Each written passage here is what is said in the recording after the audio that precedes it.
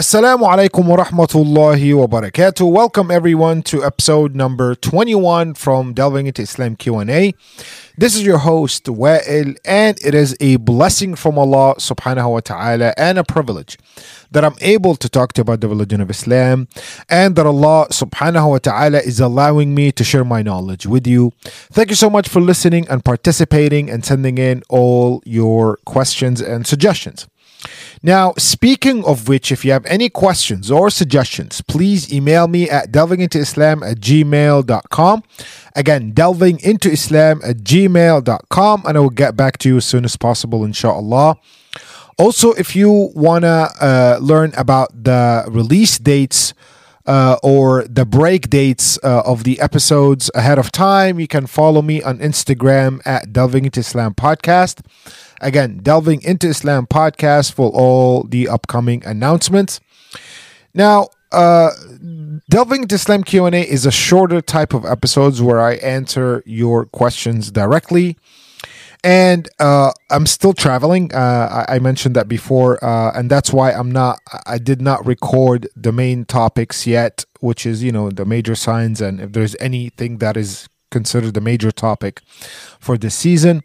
And I will keep answering your questions, inshallah, but very soon we will resume with the main topics. Now, today's question comes to us from Curtis. Curtis is him and his wife, inshallah, are planning on becoming Muslim. This is as of date where I received the email. They are planning, inshallah, on taking the Shahada and becoming a Muslims. But before then, he has a few questions that he wanted to ask me, and I feel like they are critical to address and answer, inshallah. So Curtis is asking us, and again, Curtis, thank you so much for your questions. And his first question is, he's saying that, the office work hours are from 9 to 5.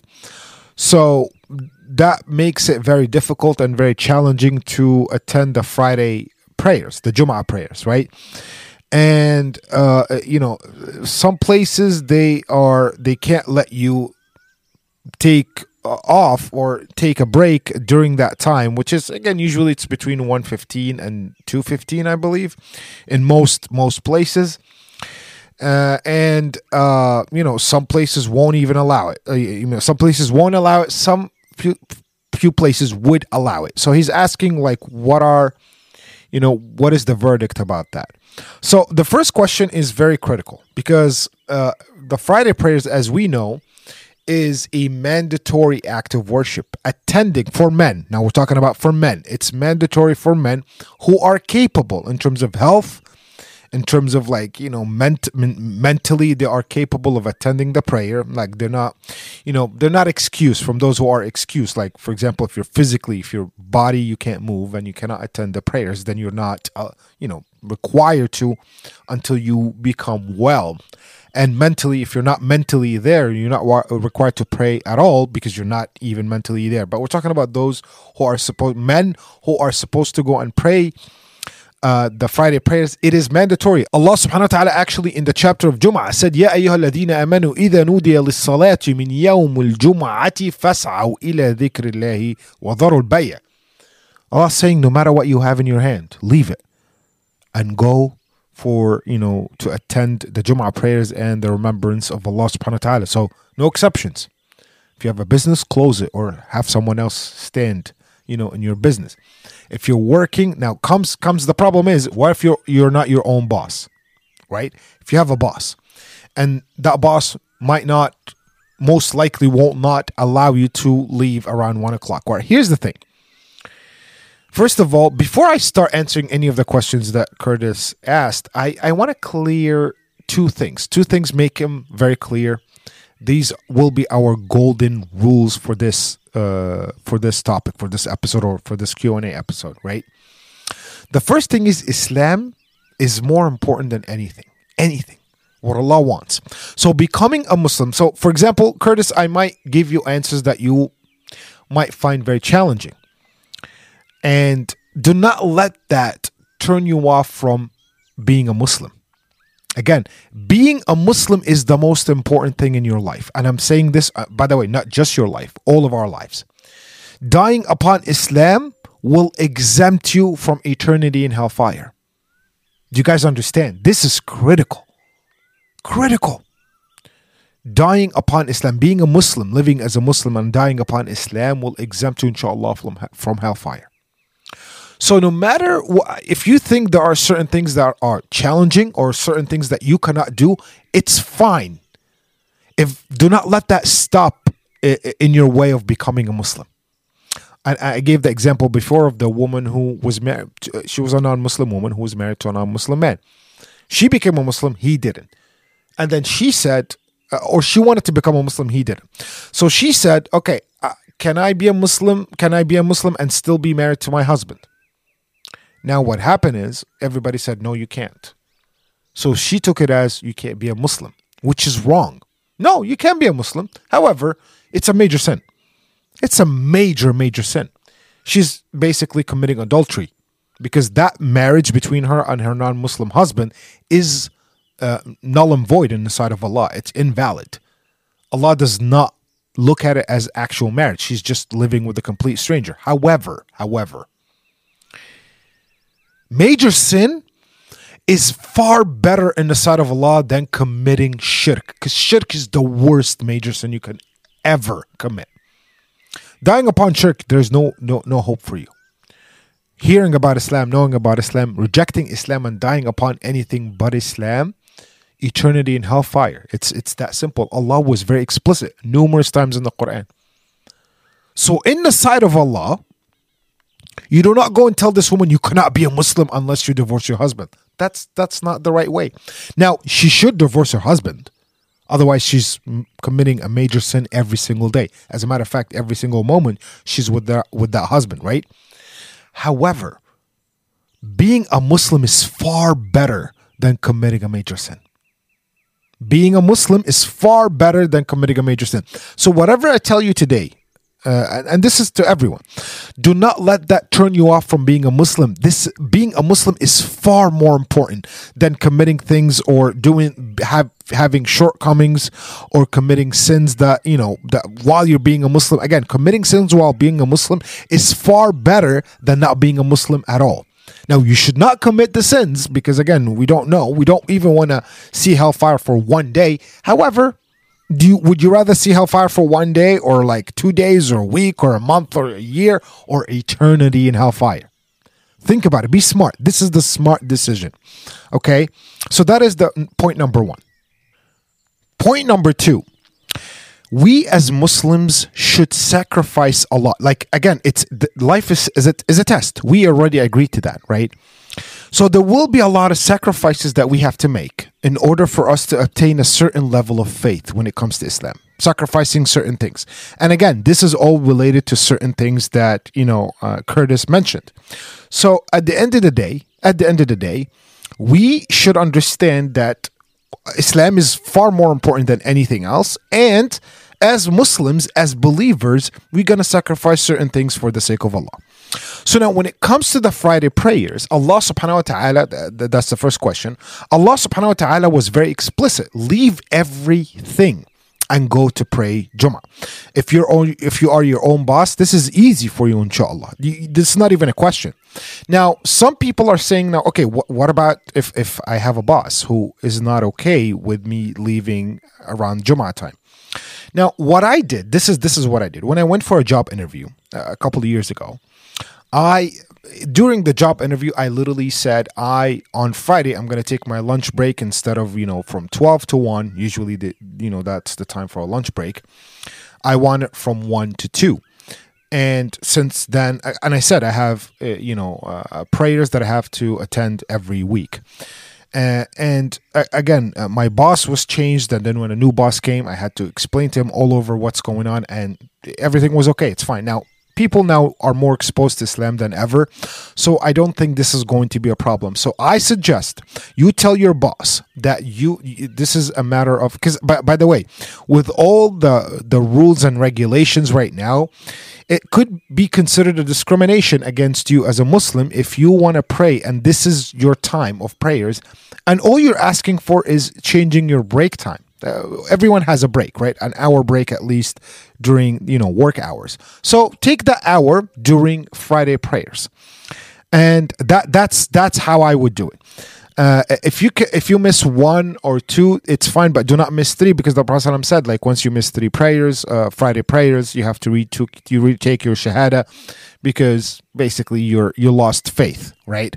And you have a problem. So try your best to attend every Friday prayers, and set up the rules with your boss or with anyone else, and inshallah it should be. And Allah, again, at the end of the day, you should make sacrifices. You should make it a condition of employment. I know if you're already employed, what are you going to do? Talk to your boss. And if you have a good relationship with your boss, just explain to him that this is who I am now, and I have to attend those Friday prayers. And Allah subhanahu wa ta'ala knows best. Now, the second question is regarding dogs. So Curtis is saying that him and his wife, they have dogs. And inshallah, if they end up accepting Islam, do they have to get rid of the dogs? What did I say about Allah subhanahu wa ta'ala comes first, and you have to make sacrifices. Now, having dogs in the house prevent angels from walking into your house, from being around you, from inspiring you to do good things, from having tranquility and peace in your house. We're not saying dogs are evil. Dogs are simply impure. And because dogs are impure, angels won't enter the house. And you need angels in your house. I promise you that. Dogs, and we have the famous hadith that someone entered Jannah, or will be entering Jannah, because they saved a dog and they made them drink and fed the dog and all these things. So this whole misconception that Muslims hate dogs, that's very inaccurate. That's not true. Muslims, you cannot have dogs in your house where you pray, because it makes the house impure. Then your prayers also, because dogs, they could have waste anywhere in the house, and that becomes problematic. And again, angels do not come into the house. So you have two problems. You're going to have an impure place to pray in, and at the same time, you will have angels not coming into your house. So if you can give your dog, again, I know that if you can build them a house outside, that would be great. If you can put them in a room separate where they do not come into your prayer area. And again, that's again a separate room, but not in your house. You know what I mean? Because you want the angels to come into your house. But do not let that, again, turn you off from being a Muslim. You still can keep your dogs, and you will have the consequences will be there. But again, it's better for you to become a Muslim than anything else. So that is the second question. The third question, basically, Curtis is asking, do Muslims accept any part of the Bible? The answer is simply yes. Any part that matches the Quran. Any part that matches the Quran, and there are a few, but any part that matches the Quran, does not contradict the Quran, we accept, because it's in the Quran. Our ultimate and only source of religion is the Quran as Muslims. That's the only source of religion. Anything that matches that source, that matches the Quran, we accept. Anything that contradicts that source, the Quran, we reject. It's that simple. So that is question number 3. Question number 4, Curtis saying that when Ramadan comes during the summer, drinking water is an issue for him. He does labor work as a mechanic, and he basically saying he will be dehydrated. Is it permissible to drink water?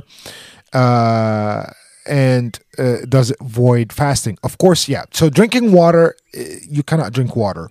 While fasting, you cannot drink water nor eat any type of food. No, you cannot consume anything, basically. Not even your toothpaste. When you're brushing your teeth, you still can brush your teeth, but nothing should enter your stomach. Nothing at all.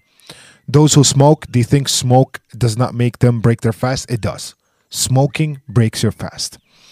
Anything, literally anything that enters your stomach is a problematic, and it voids your fasting. You're not fasting anymore. So again, drink a lot of water the day before or the night before. And by the way, when you feel sick, if you get sick, you're allowed to eat and then make up that fasting later.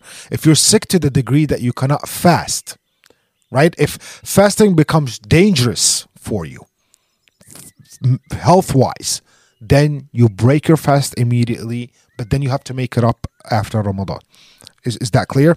So again, being dehydrated should not be a problem. You can eat yogurt, by the way, the night before. Drink a lot of water so you don't get dehydrated throughout the day. I believe yogurt makes you less thirsty throughout the day if you eat it the night before. And so yeah, there are a lot of tricks, a lot of numerous. I have friends who are mechanics who do not and again, they've been fasting because they were born Muslims. So they've been practicing. So I know that Curtis's situation is completely different because this is something new for him. But again, there are little tricks. And if you think that, again, Allah does not ever want us to jeopardize our safety, our health. So whenever you feel like your health is in danger, then you should immediately break your fast. This is from Allah's mercy. And then later on, when you can, right after Ramadan, you should make up those days. So that is for the fasting part. Question number 5. Some people basically are claiming that hadith has been written hundreds of years after the Prophet's death. So what makes us believe that they are true? That is actually a very incorrect statement. Whoever make that statement, those people, I don't know, the Quranics, those who are called the Quraniyun, they make those statements. Here's the funny part. First of all, those people who are following the Quran was delivered to us by the same people who delivered the hadith, which is the companions, and then the tabi'een, and then the following, generation after generation after generation. So if they are doubting hadith, then they should doubt Quran as well. But then they claim that they believe the Quran 100%. It's just the hadith that they have a problem with, right? Now, that's point number 1. Point number 2, again, like Quran, hadith was written during the time of the Prophet ﷺ, during the lifetime of the Prophet ﷺ. Anyone who claims that it happened hundreds of years after, that's just bogus. That's very inaccurate. There's actually multiple hadith that actually prove that the Prophet ﷺ, the companions used to write the hadith during the time of the Prophet ﷺ. When one of the companions was writing, I'll give you a little story. One of the companions was writing every single thing that the Prophet ﷺ said. And then, I believe it was Anas ibn Malik. And then, people from Quraysh, new converts, they came to Anas ibn Malik and they said, you write everything that the Prophet ﷺ said or says? And he said, yes. Then they said, what if he gets angry one time and he says something by mistake? Like out of anger. He's a human being at the end of the day. So in a hadith, what if he makes a mistake and gets angry? So Anas ibn Malik thought about it and he went to the Prophet ﷺ directly and he said, "O Prophet of Allah, I have people who told me this and it makes, like, they have a point. What if you're angry or you're emotional one day and I'm writing down your hadith and then you make a mistake or you said something out of anger? Should I still write it?" And the Prophet ﷺ very clearly and very surely told him, write everything I say, meaning every hadith I say, everything that's inspired by Allah subhanahu wa ta'ala. Because by Allah, nothing comes out of my mouth except for the truth. I do not get emotional when it comes to hadith. I do not say things out of my own desires. Everything that I tell you, again, regarding inspiration from Allah, regarding the hadith, is 100% correct and the truth. فَمَا يَنْطِقُ إِلَّا الْحَقِّ. My tongue only speaks the truth. By Allah. The Prophet ﷺ said that.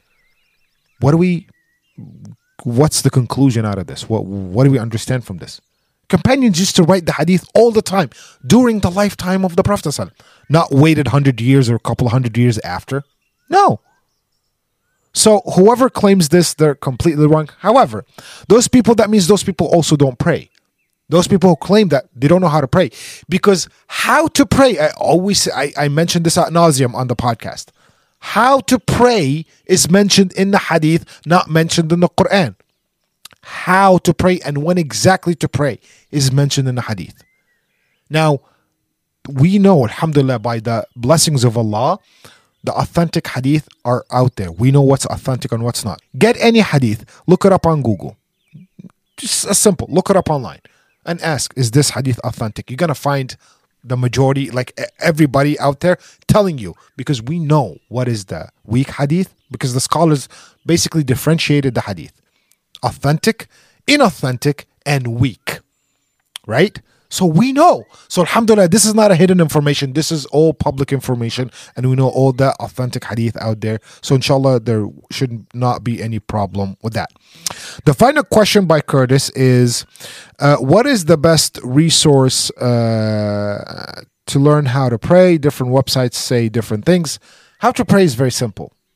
How to pray, and I'm not recording this via video, like I'm doing this audio, audio style, so I can't show you how to pray. But how to pray is go and look up on YouTube how to pray for new Muslims, and you're gonna find multiple videos and telling you how to do that.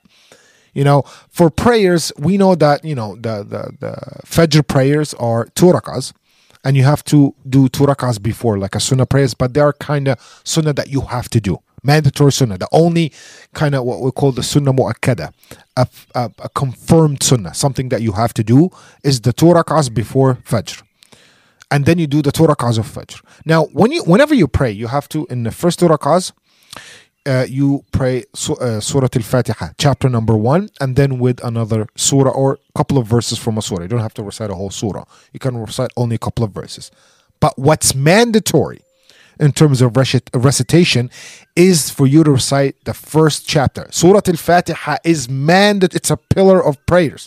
If you do not recite Al-Fatiha, then your prayers is not valid. Then you choose to, recite a few verses from a chapter or so. So that's before, this is the first 2 rakahs. Now, let's say that your prayer is more than 2 rakahs. For example, like Dhuhr prayers. Dhuhr prayers are 4 rakahs, right? So when you pray the first 2 prayers, like I said, Fatiha, then you say another small surah or a couple of verses from a surah. That's for the first 2 rakahs.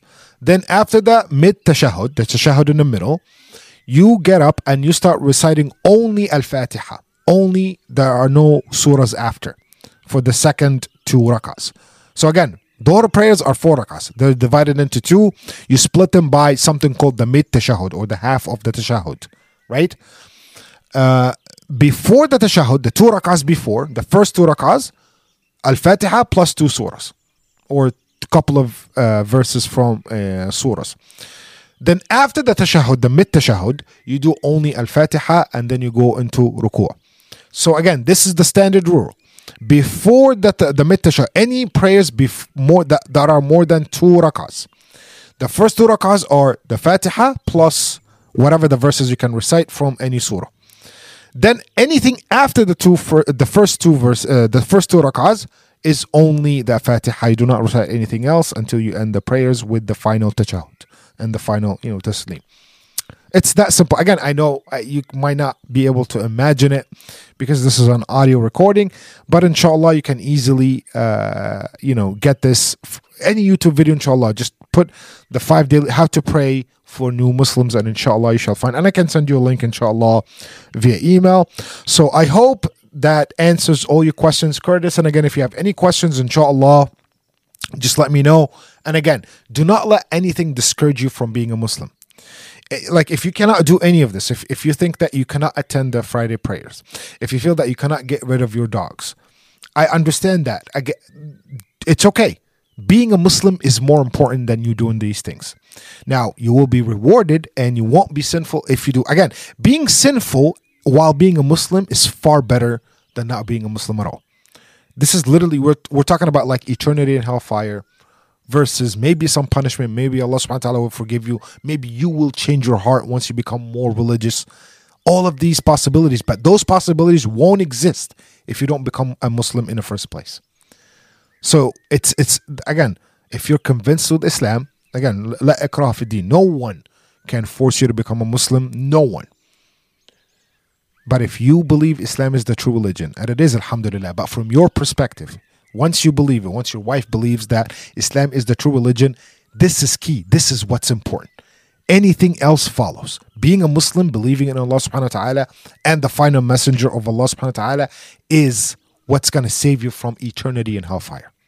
I hope that, again, is clear and that answers your question. Assalamu alaikum wa rahmatullahi wa barakatuh.